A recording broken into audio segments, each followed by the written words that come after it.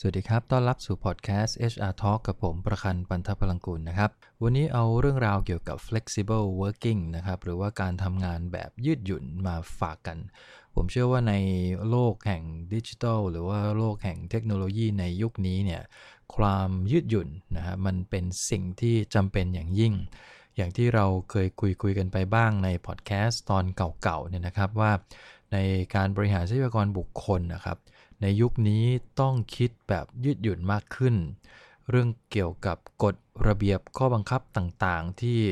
HR เคยเป็นเสมือนตำรวจผู้คุมกฎเนี่ยในยุคนี้คงต้องเกิดความยืดหยุ่นมากขึ้นกฎเกณฑ์บางเรื่องเก่ามากนะฮะก็คือเคยเข้าไป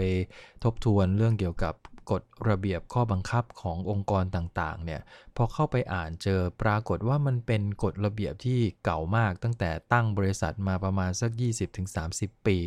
ไม่เคยมีการปรับปรุงหรืออัปเดตให้มันทันต่อสมัยทันต่อเหตุการณ์เลยบางกฎเกณฑ์เนี่ยพนักงานก็ยังงงอยู่เลยว่าทำไมยังต้องมีกฎระเบียบเหล่านี้ทั้งที่ระบบการทำงานมันเปลี่ยนแปลงไปค่อนข้างเยอะแล้ว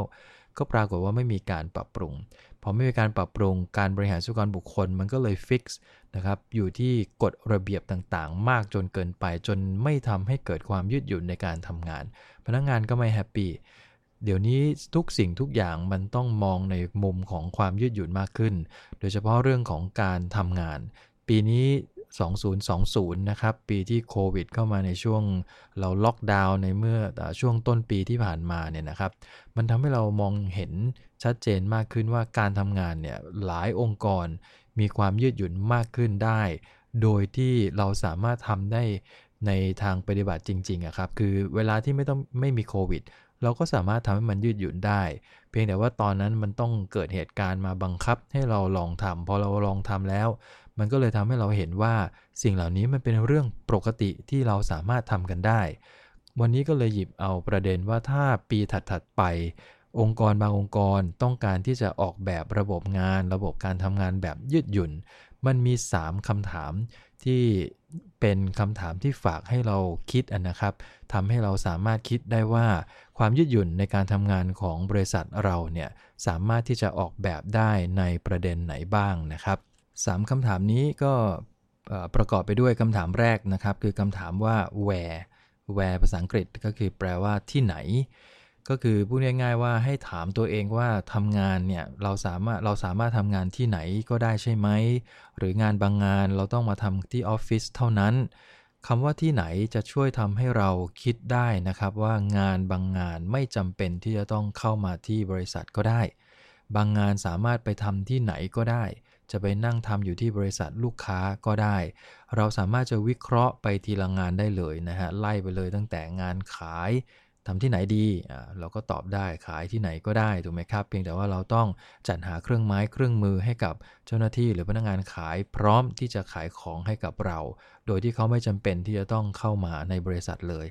อันนี้คือ where ส่วน HR ล่ะถามได้ไหมงาน HR ทำที่ไหนได้บ้างก็อาจจะต้องมีการแยกแยะนะครับงานสรรหาคัดเลือกงานฝึกอบรมงานค่าจ้างเงินเดือนบางงานอาจจะต้องเข้าออฟฟิศบางงานอาจจะทำที่ไหนก็ได้บางงานอาจจะต้องเรียกว่าอยู่ประจำเลยที่บริษัทซึ่งมันก็ทำให้เราสามารถออกแบบสถานที่ทำงานให้มันยืดหยุ่นมากขึ้นกว่าเดิมได้นี่คือคำถามแรกนะครับ where คำถามที่2ถัดมาก็คือ when เมื่อไหร่งานนี้สามารถจะทำเมื่อไหร่เพราะฉะนั้นเวลาการทำงานนี่คือคำตอบถูกไหมครับว่างานนี้เราจำเป็นที่จะต้องทำภายในช่วงเวลาที่กำหนดใช่ไหม8โมงเช้าเลิก5โมงเย็นเป๊ะๆหรือพนักงานสามารถที่จะออกแบบหรือว่าวางแผนจัดการบริหารเวลาของตนเองเพื่อทำงานนี้ให้สำเร็จได้โดยที่นายหรือบริษัทไม่จำเป็นต้องไปกำหนดระยะเวลาให้กับพนักงานงานตรงนี้ก็สามารถจะออกแบบให้ยืดหยุ่นได้โดยใช้เรื่องของเวลาในการทำงานเป็นหลักโดยเฉพาะงานที่เกี่ยวข้องกับเทคโนโลยีนะครับหรือบางทั้งแม้กระทั่งงานที่เกี่ยวข้องกับการออกแบบต่างๆที่เป็นศิลปินเนี่ยนะฮะพนักงานบางคนนี่อารมณ์ศิลปินสูงมากต้องทำงานในจังหวะที่ตัวเองอยากทำเพราะฉะนั้นถ้างานนั้นสามารถตอบคำถามเรื่องของเว้นได้ก็คือทำเมื่อไหร่ก็ได้เนี่ย เราก็สามารถที่จะวางแผนให้มันสอดคล้องกับสไตล์การใช้ชีวิตของพนักงานได้พนักงานบางคนอาจจะต้องทำช่วงเย็นช่วงดึกช่วงเช้ามันก็สร้างความยืดหยุ่นของการทำงานได้เพียงแต่พอเราตอบคำถามเว้นได้แล้วเราคงต้องเอาคำตอบเหล่านี้ไปเชื่อมโยงกับระบบการทำงานขององค์กรเราด้วยส่วนหนึ่งไม่งั้นแล้วมันจะประสานงานกันลำบากมากขึ้นนะครับนี่ก็คือคำถามที่2 when นะครับคำถามที่3ก็คือ how อย่างไร งานนี้จะทำงานอย่างไรให้มันมีความยืดหยุ่นมากขึ้นคำถาม how เนี่ยเราสามารถจะตอบในลักษณะของเปลี่ยนแปลงวิธีการทำงานไปเลยก็ได้จากเดิมเราเคยใช้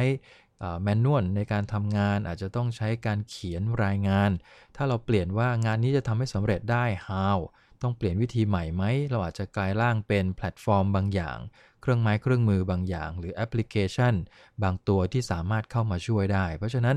how เนี่ยถ้าเราตอบคำถามข้อนี้ได้มันจะเกิดเทคนิควิธีการทำงานรวมถึง process การทำงานที่เปลี่ยนแปลงไปโดยสิ้นเชิงหรือบางครั้งถ้าเราตอบคำถาม how ได้เนี่ยนะครับมันจะทำให้เราเห็นวิธีการจ้างงานแบบใหม่เช่นงานนี้ how ทำให้ประสบความสำเร็จได้เราอาจจะได้คำตอบว่า how โดยการใช้พาร์ทไทม์ก็ได้เราไม่จำเป็นต้องจ้างพนักงานประจำเราสามารถจะใช้พาร์ทไทม์เข้ามาในช่วง2เดือนหรือ3เดือนนี้เพื่อให้งานนี้มันเสร็จหลังจากนั้นก็จบนี่คือคำตอบของ how ได้ส่วนหนึ่งหรือ how บาง how เราจะสามารถใช้เรื่องของ freelance นะครับที่จะเข้ามาทำงานกับเราได้โดยที่อาจจะเป็น freelance ประจำไปเลยก็ได้หรืออาจจะจ้างบริษัทข้างนอกที่เป็นการ outsourcing ไปเลยโดยไม่จำเป็นที่จะต้องมี head count หรือพนักงานภายในองค์กรแบบเป็นประจำนี่คือ3คำถามสำคัญมากๆนะครับที่หลายองค์กรที่จะพยายามออกแบบคำว่า flexible working จะต้องหาคำตอบให้ได้ทบทวนกันอีกครั้งนะครับคำถามแรกก็คือคำถามว่า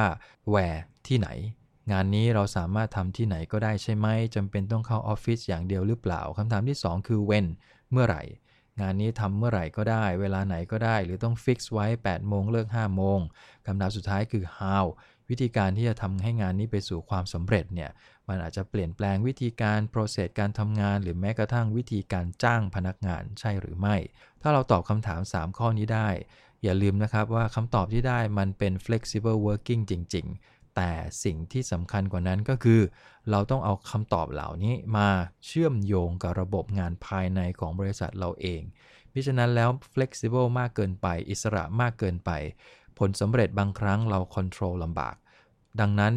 flexible แค่ไหนมันยังคงต้องมีกฎเกณฑ์กลางของบริษัทกำหนดเพื่อให้งานแล้วก็ให้พนักงานเนี่ยมีกติกาบางอย่างร่วมกันในการทำงานเช่นเรามี flexible ได้ไม่ว่าจะเป็น where when หรือ how เนี่ยนะครับแต่เราจะต้องมีกฎเกณฑ์เช่นการเช็คอินนายจะต้องมีกำหนดเวลาเช็คอินกับพนักงานอย่างชัดเจนว่าไม่ว่าจะเป็นการทำงานเมื่อไหร่ที่ไหนหรือ how ด้วยใครก็แล้วแต่เราจะต้องมีช่วงเวลาเช็คอินกันสมมุติว่าวันละ15นาทีประมาณสักช่วงที่สะดวกที่สุดของแต่ละวันอาจจะเป็นช่วงบ่ายซึ่งทุกคนตื่นหมดแล้วก็เริ่มที่จะทำงานหมดแล้วสัก15-30นาทีในการเช็คอินกติกาเหล่านี้จะต้องมีนะครับเดี๋ยวจะต้องมีการกำหนดให้มีวันมีตติ้งอาจจะเป็นคอนเฟอเรนซ์ออนไลน์มีตติ้งก็ได้แต่จะต้องมีกำหนดเพื่อให้พนักงานทุกคนในทีมได้มาเจอกันมิฉะนั้นแล้วต่างคนต่างทำงานคนละที่คนละเวลาหรือแม้กระทั่งคนละกระบวนการเนี่ยสุดท้ายแล้ววัฒนธรรมองค์กรนะครับหรือว่าทีมเวิร์กมันอาจจะเกิดได้ยากดังนั้นเรื่องของ culture ก็ยังคงสำคัญในการที่จะต้องสร้างให้เกิดขึ้นได้ในกลุ่มพนักงานที่ทำงานในองค์กรเดียวกันแม้ว่าเขาจะทำงานคนละที่คนละเวลาหรือคนละวิธีการก็ตามนะครับนี่คือกฎเกณฑ์ที่ยังคงต้องมีร่วมกันแม้ว่าเราจะเป็นลักษณะการทำงานแบบ flexible working แล้วก็ตามฝากประเด็นวันนี้ไว้เท่านี้นะครับพบกันใหม่ในครั้งหน้านะครับขอบคุณครับสวัสดีครับ